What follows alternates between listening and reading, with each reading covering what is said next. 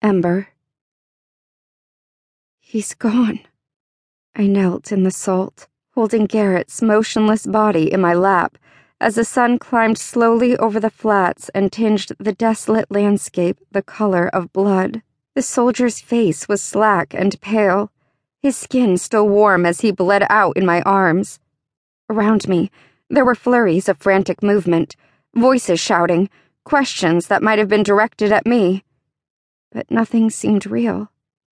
Garrett was gone. I had lost him. Shit, he's bleeding out fast. This from Riley, kneeling on the opposite side of the soldier, holding a bloody cloth to his side.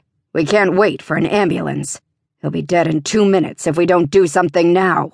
Here, gasped another voice behind me. Tristan St. Anthony, Garrett's former partner and a soldier of St. George, dropped to his knees beside Riley.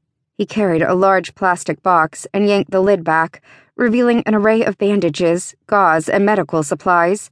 I can do a transfusion right here, Tristan said, pulling a long, clear tube from the bottom of the container. But I don't have the correct blood type. His body will reject it if it's not a match. What does he need? Riley growled. O positive. Shit.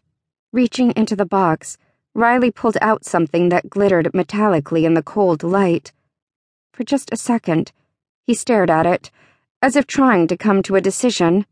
I can't believe I'm doing this, he muttered, and sliced the scalpel blade across his arm, right above the bend of his elbow. Blood welled and ran down his skin, and my stomach lurched. Tristan's eyes widened. Are you? Shut up and stick that tube in his arm before I regret this even more. Tristan scrambled to comply.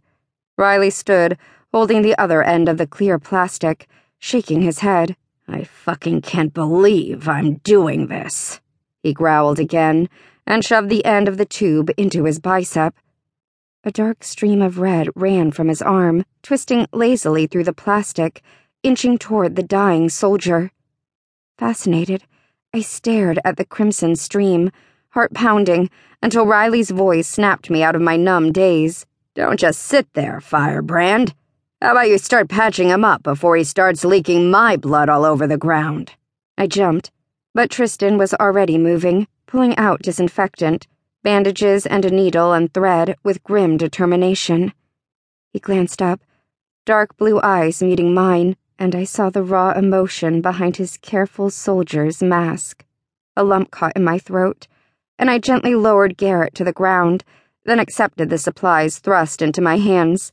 For the next few minutes, we worked to keep the soldier we loved from dying on the barren flats outside Salt Lake City, while Riley loomed over us both, connected to Garrett by a thin stream of red, his expression like a thundercloud.